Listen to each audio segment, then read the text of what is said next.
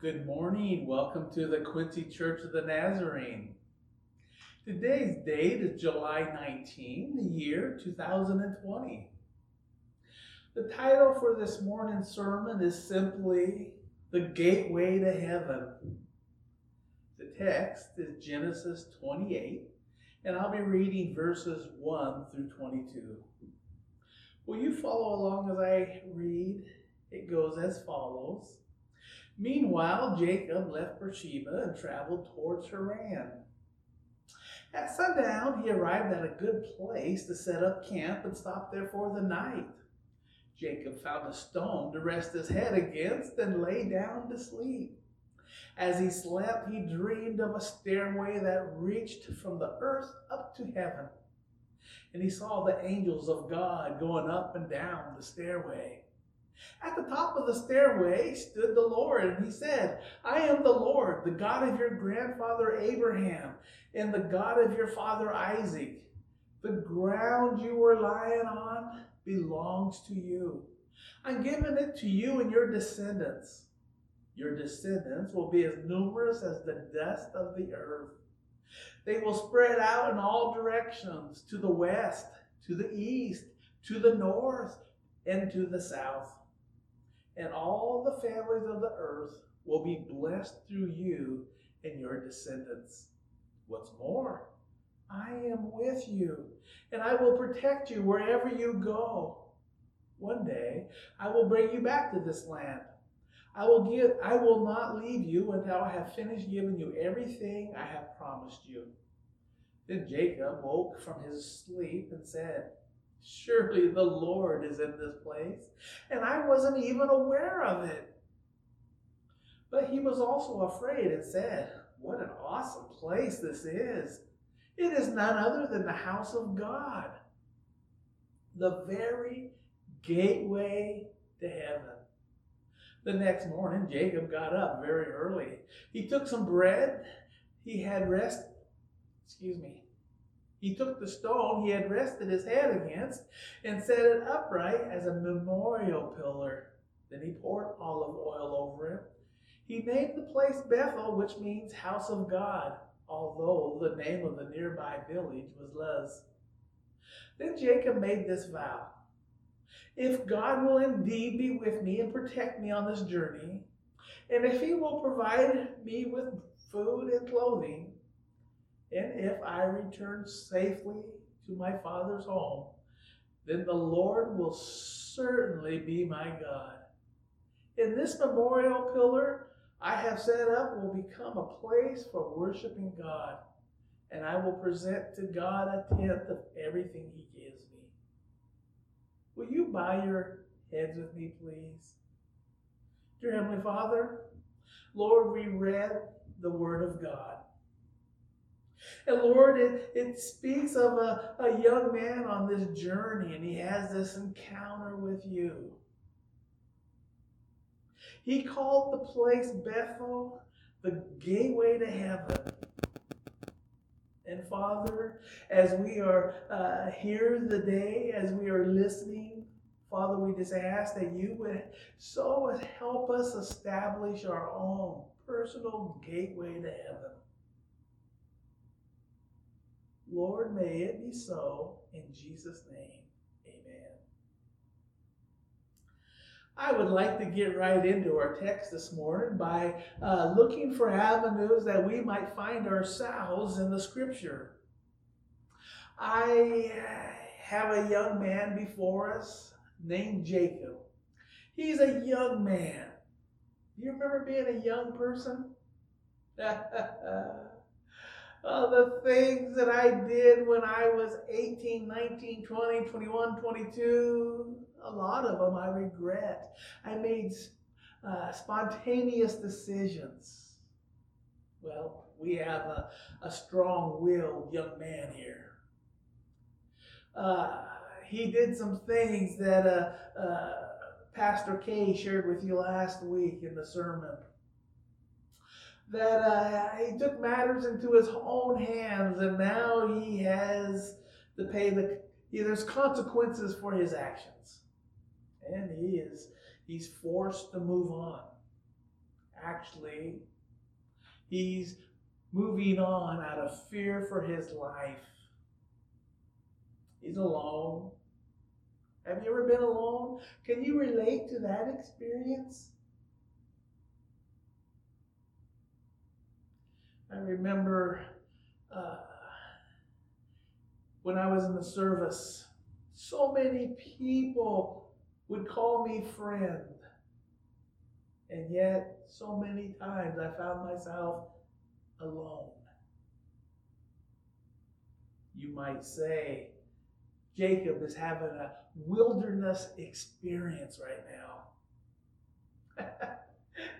He's right in the open on this way to Haran. He's on the hillside of Bethel, and there's wild animals, lions, bears. Was he scared? I believe he was scared. I don't know how often you get to be where you're really alone and you're in a place where there's wild animals. Some occasions just happen to lend themselves to an open door for the Creator God to intervene. There's just certain things in our lives that we become more responsive to Christ. Jacob is in one of those occasions. His heart is right. The mood and his attitude is one of listening. Not telling, but quiet. A calling out to God, like, if you are really real, give me a sign. The Bible's silent in that way, but we do know the Bible does tell us that Jacob had a dream. And in this dream, he sees a stairway from earth all the way up to heaven. It's an open avenue where angels of God are going back and forth. And it's a demonstration of God being willing to intervene into their lives.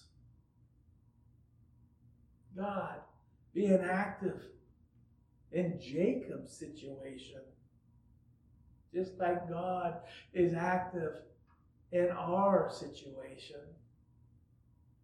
And God speaks. He tells Jacob in verse 13, I am the Lord, the God of your father Abraham, and the God of Isaac.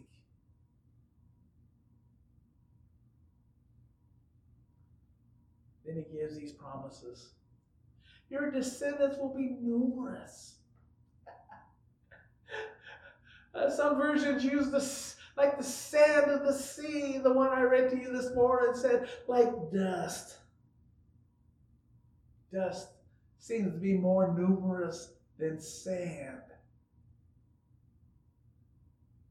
The dust of the earth, more numerous than dust of the earth.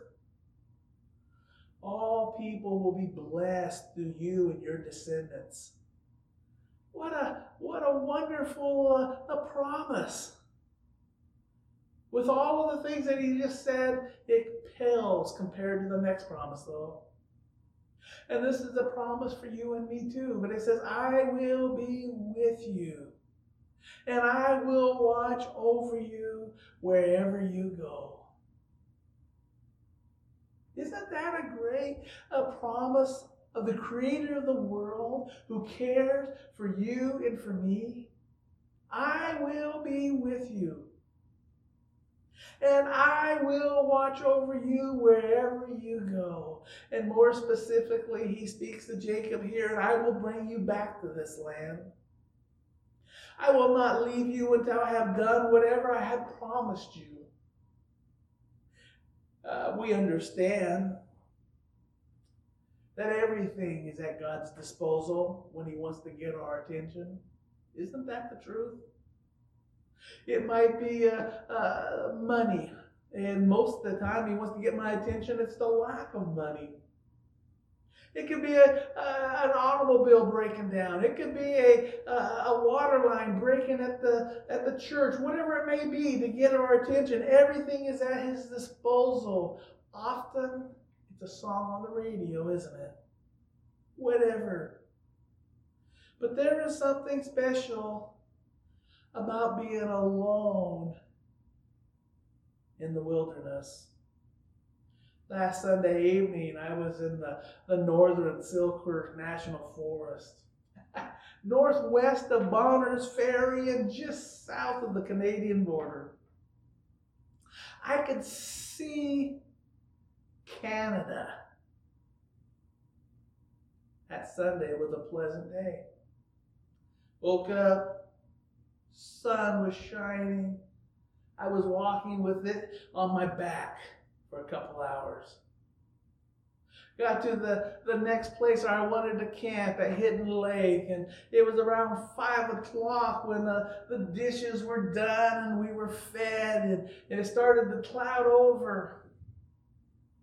And that clouding over turned out to be a sprinkling, which turned out to be a heavy, heavy, heavy rain. And although we could not see the lightning because it was north of us, we could hear the thunder.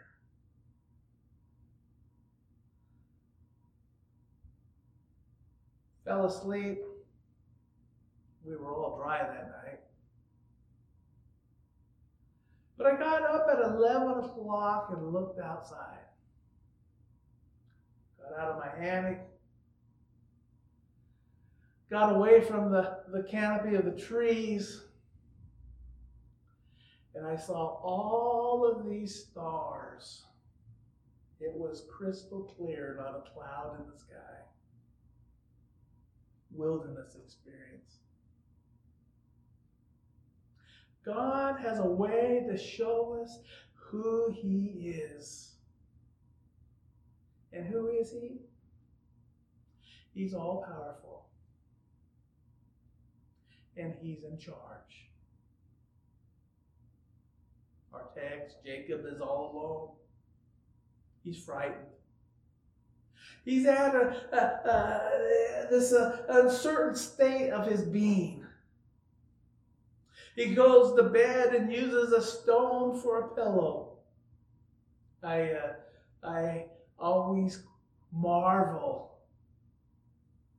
at what happened. A rock for a pillow.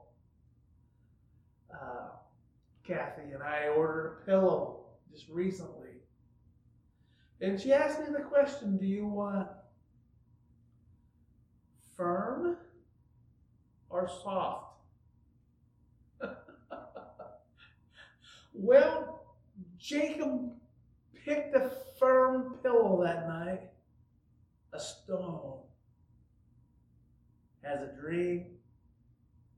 And during that dream, he realized that the creator of the universe had a message for him directly. And he does something that afterwards that I challenge, and I am challenging each of you to do. He wakes up in the morning and he sets up an altar to God. He used the stone that he used for a pillow. He leaned it up as a memorial. Today, the avenue used by God will probably look a little bit different. He might use a rock. Sometimes he uses a 2x4. Something, if not anything, can be used by God to remind us who He is and who He wants to be in our life. Examples are numerous of an altar. I don't really have an altar. Oftentimes I come here to preach and we have an altar in our church, both sides. I literally use the altar of the church. Kneel, pray. But I don't carry an altar from the church with me wherever I go. Sometimes I use a candle I oftentimes light a candle in my personal devotions. It's not a sacred thing, but it's a reminder. I love to see a little flickering. The flame go back and forth, and I can envision in my mind, and it's like the closeness of God is there. Sometimes I'm in my office. Sometimes I'm holding the Bible to read the text. Sometimes I'm reading it from the phone. Sometimes I'm reading it from my computer. Sometimes I'm on the front porch. And I be still. And I'm quiet. And yes, sometimes kids walk by. And yes, sometimes there's a dog that barks. And yes, sometimes there's those ravens that make all kinds of racket. Sometimes there's a car goes by. But in the stillness of the moment, it's my altar to God. I love the backyard. Most recently, though, I spent 4 nights in the wilderness up north. Finding time to be quiet before the God of the universe and allow His Spirit to speak into our lives. That's what I want us to hear. That's where I want to find ourselves in the text this morning. What are we to glean from this? Find paths to stay connected with God. Find roads to keep Jesus Christ on the forefront of our spiritual journey. The psalmist, King David, he had a very special connection. He writes, "Be still and know." It's not stop, check your Facebook page, stop, see what's happening on social media. It's not stopping movement. Checking the news. It's stopping and listening, allowing for the avenue between earth and heaven to happen. Psalms 46:10, "Be still and know," King David says.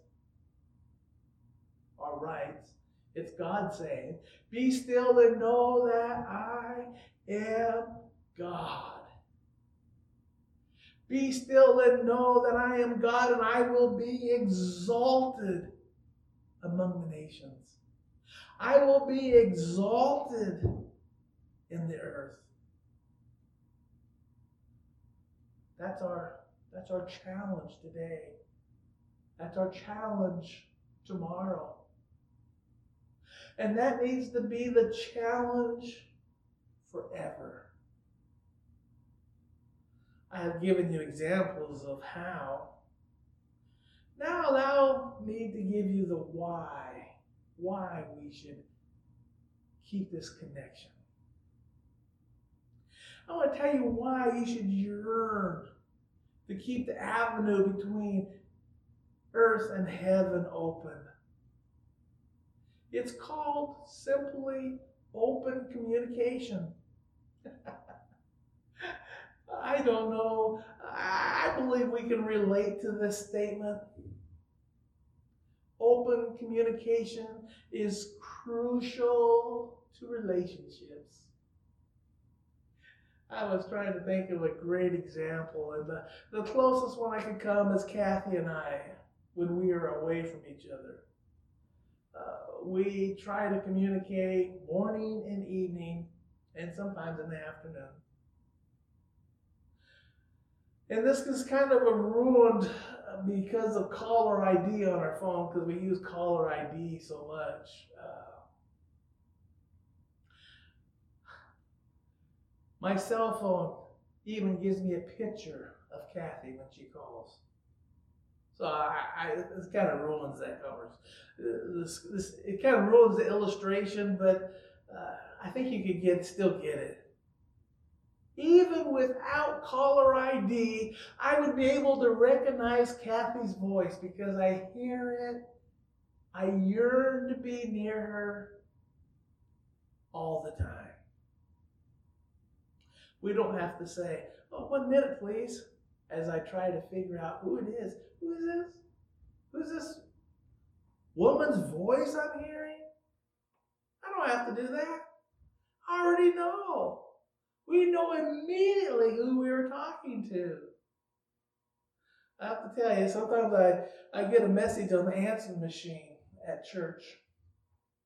And I'm trying to figure out who it is because they act like I already know. And I haven't heard the voice in so long, I have to figure it out. In the same way,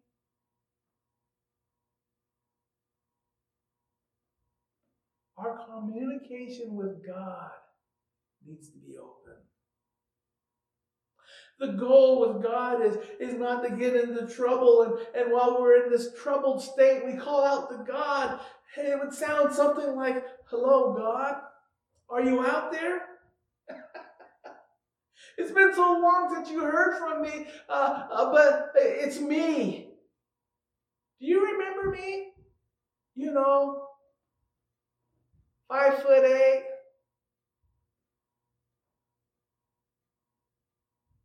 Well, I used to be skinny-ish. Oh man, it's been so long. Anyone, please." Sometimes in desperation, we might say, "Is anyone out there? Anyone, if you're out there, answer me, please." The problem with not having this open relationship and we call out, if there's anyone out there, there are plenty of anti-God people willing to throw something in to fill in the gap with some kind of nonsense. But if we have this open conversation with God through Jesus Christ, without a doubt, we can't leave out Jesus in the equation. Then you know each other right away. You pick up in each other's conversation right away, like Kathy and I would. The Apostle Paul worded it like this: pray continually. Another version, never stop praying. Believe me, I do not crawl around on my knees 24/7.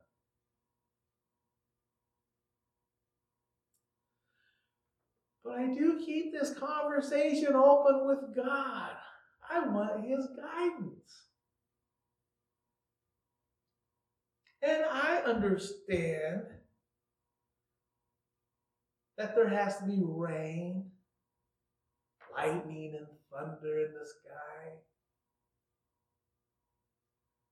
I understand that. But I want to see God through it.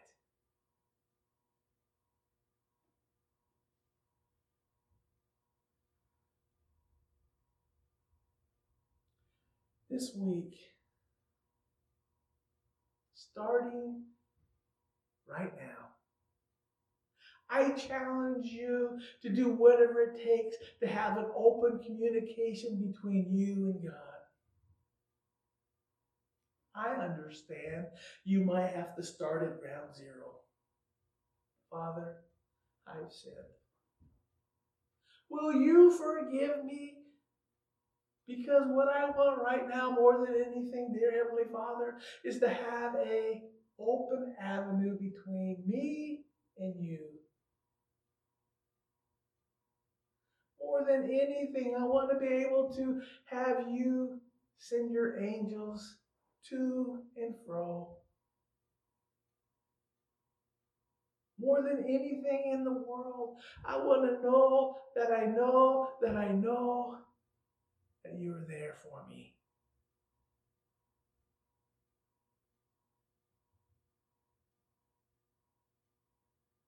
Will you bow your heads with me, please?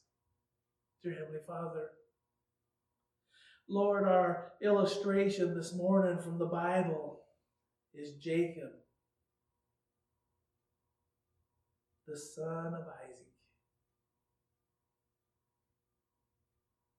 And Lord, he had some ifs in his prayer.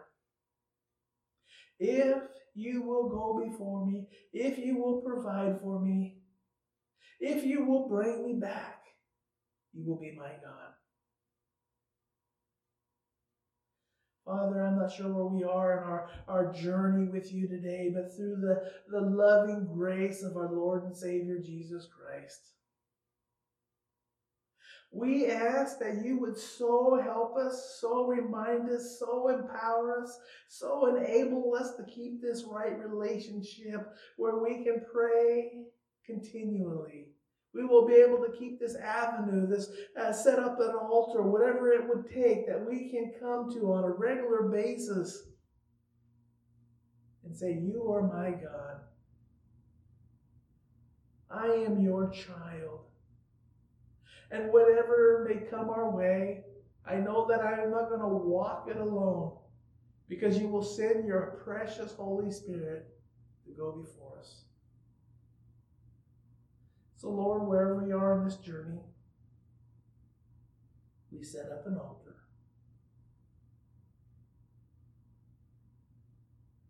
May it be so. In Jesus' name, amen. God bless you. Till next week.